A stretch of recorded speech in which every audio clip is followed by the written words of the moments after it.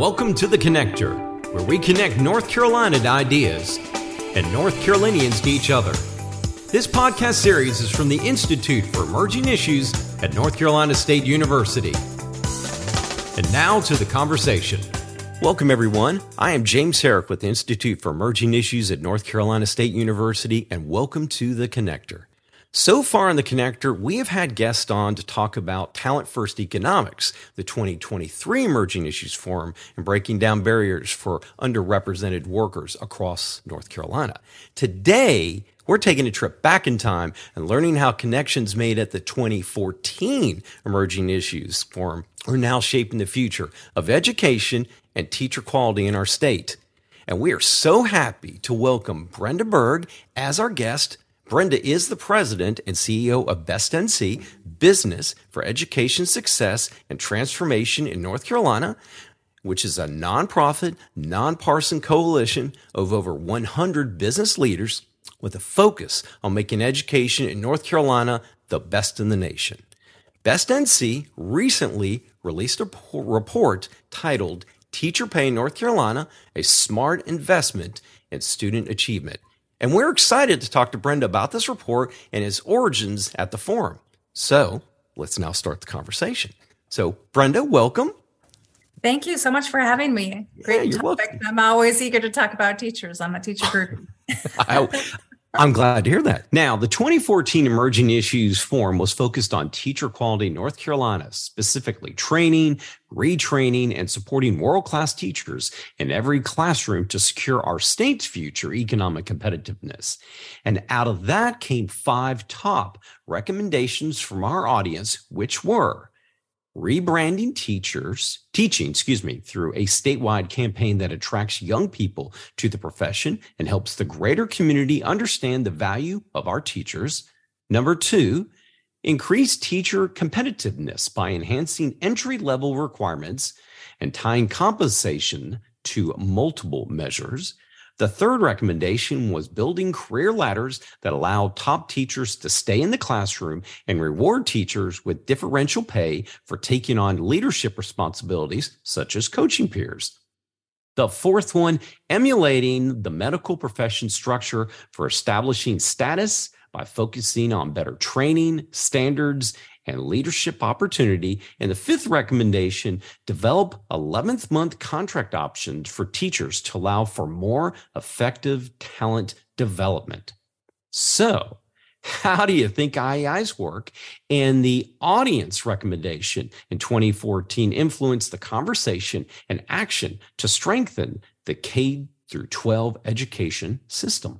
Yeah, I mean, the 2014 IEI Forum, just to give a little bit of context to the audience, is that we were just coming out of the Great Recession, and we had as a state teacher pay freezes for many years. We'd really lost traction in terms of where we were paying teachers, but it was particularly bad at the front end of the schedule. I have a colleague who was hired during that time, and her pay was frozen such that instead of moving up the pay schedule, which is years of experience banded, she just stayed flat for 6 whole years and never made a penny more, which is the opposite of what you would do in a high school profession. Those are the years where you're making the most progress, and across the board, generally, teachers, lawyers, doctors, professionals get paid a lot more in the first couple of years of their career. And we were, again, it had been frozen. So there was a 2014 forum was I think a sold out audience, if I remember correctly, because everyone really wanted to have this conversation about increasing teacher pay, but there was a healthy conversation about how to do that and not just sort of doing it the same way that we'd always done it. So I want to make sure that we're kind of framing that conversation. And what was exciting is they, as usual with IEI, really well organized with a broad set of stakeholders. I think there were maybe 100 planning team members or something who, got together and tried to curate all of the findings. And I'll just highlight one of the presentations that I remember was a nurse who was on stage, and she was talking about how the nursing profession, this was personal to me because my dad was a nurse. And he had a 2-year degree to be an RN. And at the time, nursing was flat. And over the last several decades, nursing as a profession, you now can be a nurse 1 or nurse 2 and a nurse leader. And that really affected the audience and their thinking. And so out of these 5 recommendations, 2 of the recommendations are around career ladders for teachers. The third recommendation was build career ladders that allow top teachers to stay in the classroom and reward teachers with differential pay for taking on leadership responsibilities such as coaching peers. And then recommendation number 4 specifically says emulate the medical profession structure for establishing status by focusing on better training standards and leadership opportunities. So here you have, 2 kind of co-related priorities. And I'm happy to say that just a year later, 2015, the House actually considered a bill around this. And actually the House, the Senate, and the governor supported a bill a year after that in 2016 to establish what's now called advanced teaching roles that does exactly this. It creates multiple different pathways. So you don't just have to be a boss, right? Yeah. Sure. You can be a lead teacher who's working with a team of teachers, but you can also just get paid to extend your reach to do more or have a harder classroom and get paid for doing that. So that's that differential pay element. So those are 2 of the 5 recommendations, and they're happening here in the state. There are over 1,000 teachers who are sitting in those positions now. Wow. Policy is slow. It's only 10% of our schools are participating, about 20% of our school districts. So half of their schools. And yet it's really significant when you think of 1,000 teachers and the, say, 6,000-7,000 teachers that they work with and the benefit to those teachers. So it's really exciting in that we're making progress on that front. Sure. So I'll say we've got, you kind of touched upon a couple of them. Let's see, I'll kind of read the first one here and we'll kind of see where we're going with this one. So rebranding teaching through the statewide campaign that attracts young people to the profession and help the greater community understand the value of teachers. Number of teachers. Yeah. So, and our organization took that to heart. So about 4 years ago, we started something called Teach NC in collaboration with DPI and basically all of the members of the education cabinet. We all kind of came to this agreement that we needed to do something like that. There is a twist, though. Mm-hmm. What we realized as we started to work on how do you build a campaign, and you can see on teachnc.org, you can see this beautiful campaign and the social media campaign. And what we found is that it wasn't to convince people to be teachers, but there are literally tens of thousands of North Carolinians and people outside of our state who want to come to North Carolina, who want to teach, and they don't know how to get there. They don't know what add-on degree or what they, how to get their license. And so Teach NC is much bigger than an ad campaign. It actually removes barriers such that, somebody says, well, I've never seen a teacher who looks like me. And we have a whole list of existing North Carolina teachers that you can choose, and you can set up a Zoom call and have a conversation with an actual North Carolina teacher based on what kind of questions you have. And then you can we have a chat. I think last year there were over 600 chats that happened, live chats answering questions. And there's licensure experts. And so it's really removing the information barriers and the perception barriers. And I'm so proud to say that in just the first couple of years, there were over 3,000 candidates entered ed prep programs that touched into the Teach NC and then entered ed prep programs. And we're pretty clear that this had a big impact because during that time, ed prep enrollment went up 40%. And it had been declining for more than a decade before that. So again, this good idea, and here it's actually happening. And we as an organization sponsor that. Our members sponsor that. We had Coastal Credit Union and Belk Endowment and so many others who donated to that work. But now it's actually a state-run program out of DPI with recurring funds. So the state said, this is really important to us, and we need to continue to promote the teaching profession. Yeah. Well, you touched upon 3 and 4 because they kind of commingled with that great story you're talking about that came out of there. And the second priority that came out of there was increasing teacher competitiveness by enhancing entry-level requirements and tying that compensation to multiple measures. So can you expound upon that a little? Yeah, this is one that's a truly emerging issue. Yes, sure. Over the last couple of years, the State Board of Education has been considering something called the Pathways to Excellence for Teaching Professionals plan. Sure. And that really actually encompasses 2, 3, and 4, because it looks at how do we really kind of, it's a little twist on this, because it's how do you open up access? So more people who have access who didn't think, kind of those people I described for Teach NC. But once they're in, really saying, okay, now let's make sure that this is the right profession for you, right? Sure. So giving them pathways in, giving them lots of support, but also equally saying we're going to raise the bar for licensure. So it's a good, healthy combination of we're going to let people in, we're going to give them lots of support that beginning teachers frankly haven't had, and then we're going to raise the bar. And then to this point about tying compensation to multiple measures, that's part of the Pathways plan as well. And that ties again into advanced teaching roles. So that Pathways plan includes, creating new licensure levels. So you have 1, 2, and 3 licensure levels that are kind of fully licensed, and specifically saying how much in-school support those people get, being really, really clear that we're not going to overburden you with the hardest classroom in the building, which I hate to say often happens with our beginning teachers.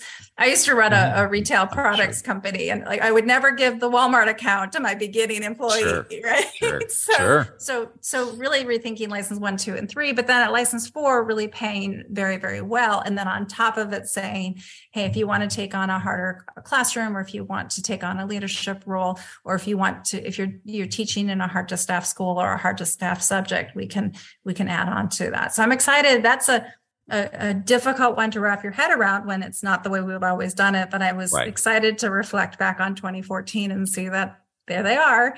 Number 2, 3, and 4 all relate directly to that Pathways plan. So the last one on our list here was develop a 11-month contract options for teachers to allow more effective talent development. That's kind of a mouthful. I don't completely understand all that because I'm not a teacher, so help me. Yeah, so teachers work on a 10-month contract. And I think the thinking behind this, and it's interesting because it really ties in with advanced teaching roles. The advanced teaching roles teachers are not working on an 11-month contract, but they are earning between 10 and 30% more, which is kind of the same as adding a month of employment. But there has been some legislation that's been floated that you would provide an 11th month, and that teacher would spend that time planning and being ready for the school year. I think that one has not gone much further than that. I think it's gone through maybe the House. But of the 5, it's pretty impressive that 4 are well underway, and the 5th one's been contemplated seriously. So now we're going to move into the present. And this is obviously something you're very excited about, your report. Teachers Pay in North Carolina, a smart investment in student achievement. And it was just released recently. So can you tell us some of the findings and successes from that report? I would love to. So a quick fast forward from 2014 to 2018, there actually was about $1 billion teacher pay increase. And that's documented in the report. And so I think it's important for people to understand that there was some really intense conversation about how to put that money in. And I described how those beginning teachers didn't get a pay raise. So a lot of that money was sort of to the front of the pay schedule to remedy the problems from the Great Recession. We tackled this report from the perspective of let's just take a step back and look at teacher pay from the perspective of what is the pipeline of talent that we're trying to attract into this profession? What are the gaps in employment? One of the researchers that we studied said, it's pretty simple. Pay isn't high enough if you can't fill the position, right? As opposed to, we felt like the conversation about sort of, even we kind of hesitated on the conversation about where do we rank in the country? Because if the whole country isn't doing well on teacher pay, what does the ranking matter, right? You're the largest miniature poodle, I like to say. So these percentages and averages were concerning. I felt like we needed to really step back. And one of the things that we discovered in our analysis was when you look back 100 years at how teacher pay was done, it's a model called the Step and Lane schedule.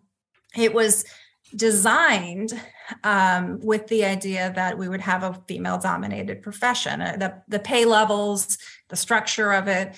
And back, 40, 50, 60, 100 years ago, teaching was a really desirable profession. And we plotted that out. We can only go back 40 years in data, but if you go back 40 years ago, teacher pay on average nationwide was 10% higher than women's wages at the time. Yeah. And guess what? In the last couple of years, women's wages have now surpassed teachers' wages, right? So because we have a pipeline problem, we're trying to pull talent from a pool that we used to assume had a spouse at home who was making more money and could support their family. We were pulling from a pool that we assumed didn't have other professional opportunities. So really, let's just start there and realize that that's not the pool that we're pulling from anymore. So that was one real aha moment. The second one for me was, again, when you talk about averages. So average teacher pay was just reported recently at almost $58,000 per teacher. So if that's a family of two teachers, you're sitting at just shy of $120,000 a year. The living wage for a family of four is a bit over $100,000. So you think, okay, well, at least teachers are making more than a living wage for a family of four. But when you plot the pay schedule, teachers actually don't make that much money until they are after their child rearing years, not just childbearing, but their child rearing years. And we actually plotted out that estimating about a third of our teachers are sitting in that space where they're probably having children and not making enough money to support them. So again, it's really worrisome to think about this in terms of averages. So I'm really excited about this report. I hope those are just two of many examples of how we're really looking at this differently and identifying the problem as being, frankly, structural, right? We're thinking of our talent pool the wrong way, in an outdated way, and we have a pay model that is an outdated pay model. I will give you one third example. Because I'm go for it. Very excited about this. North Carolina has really good data, and certain places we don't. We have terrible vacancy data, but that's typical. But we do have really good data of students coming out of our UNC system. So we looked at the 5-year employment rates and pay for people coming out of different majors. And no surprise, but I don't think I've seen this quantified before, our math majors, our physics majors, our computer science majors are making far more than average teacher pay. And research on kind of human resources would say people want to be paid fairly. They don't want to be paid fairly as in the same amount as the teacher next door. A math major wants to be paid the same as their fellow math graduates, right? And in North Carolina, math majors make $9,000 more than the average teacher 5 years into their profession. So we instead of the sort of, hey, I wonder if we're having a hard time filling math roles because math majors make more money, we actually documented it. So again, the report includes that kind of information. And so once we can get a better grasp on what the problem is, then we have an opportunity to find solutions that meet that problem. And it's with these 5 recommendations, 4 out of 5, pretty good. Can't complain about that. As they say, we're just going to call not emerging issues, but futures. Yeah, right? Rome was not built in a day, so we know. Unfortunately, hopefully, there's some progress can be made upon that, and we can maybe talk in the future about how that came to be, and we can check it off as we accomplished all 5. So. So is anything else you'd like to add? I know we just kind of listed off the 5 different recommendations. Anything else you'd like to contribute to the conversation maybe we didn't touch upon?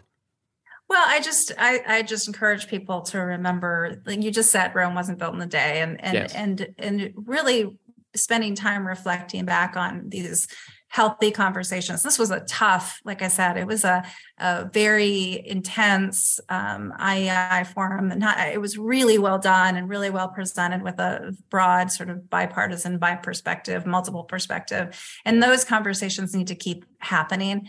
Later that year, the legislature had a joint committee on teacher pay, and they came up with very similar recommendations. And so, in a very different setting. So kind of sometimes it's odd to think that I'm starting to feel like I'm the old guard who remembers the old days. But I do think it's really important that we not sort of think that these things just are, happening to us, or, no one's ever thought of these things before, that some of these really good ideas, sometimes they just take time to germinate in people, but to not dismiss the idea of looking back as a way to looking forward. Sure. So if everybody wants to know more about Best NC, how would they do that? Well, we welcome everyone to our website, bestnc.org. We're very data heavy. We're proud of the research that we've done. We recently had a teacher pay report recommending a very robust and comprehensive teacher kind of organizational structure and pay recommendations, and that can be found in our policy brief section. We also have a facts and figures section. So if you've ever looked for data on pre-K through higher education, you can find most all of it there, including heat maps about school districts. And we have per pupil expenditures for every single school in the state, for example. So we're always happy to help. We believe that a conversation based on facts is helpful, because we'd rather debate ideas rather than debate facts. Yeah. Well, I would like to thank our guest, Brenda Berg, the president and CEO of Best NC. That's Business for Educational Success and Transformation in North Carolina. Thank you so much for being here today. I'm James Herrick with the Institute for Emerging Issues, and for more information on today, and as always, please visit emergingissues.org. Until next time, let's all stay connected. This has been a presentation from the Institute for Emerging Issues at North Carolina State University. To learn more, please visit us at emergingissues.org.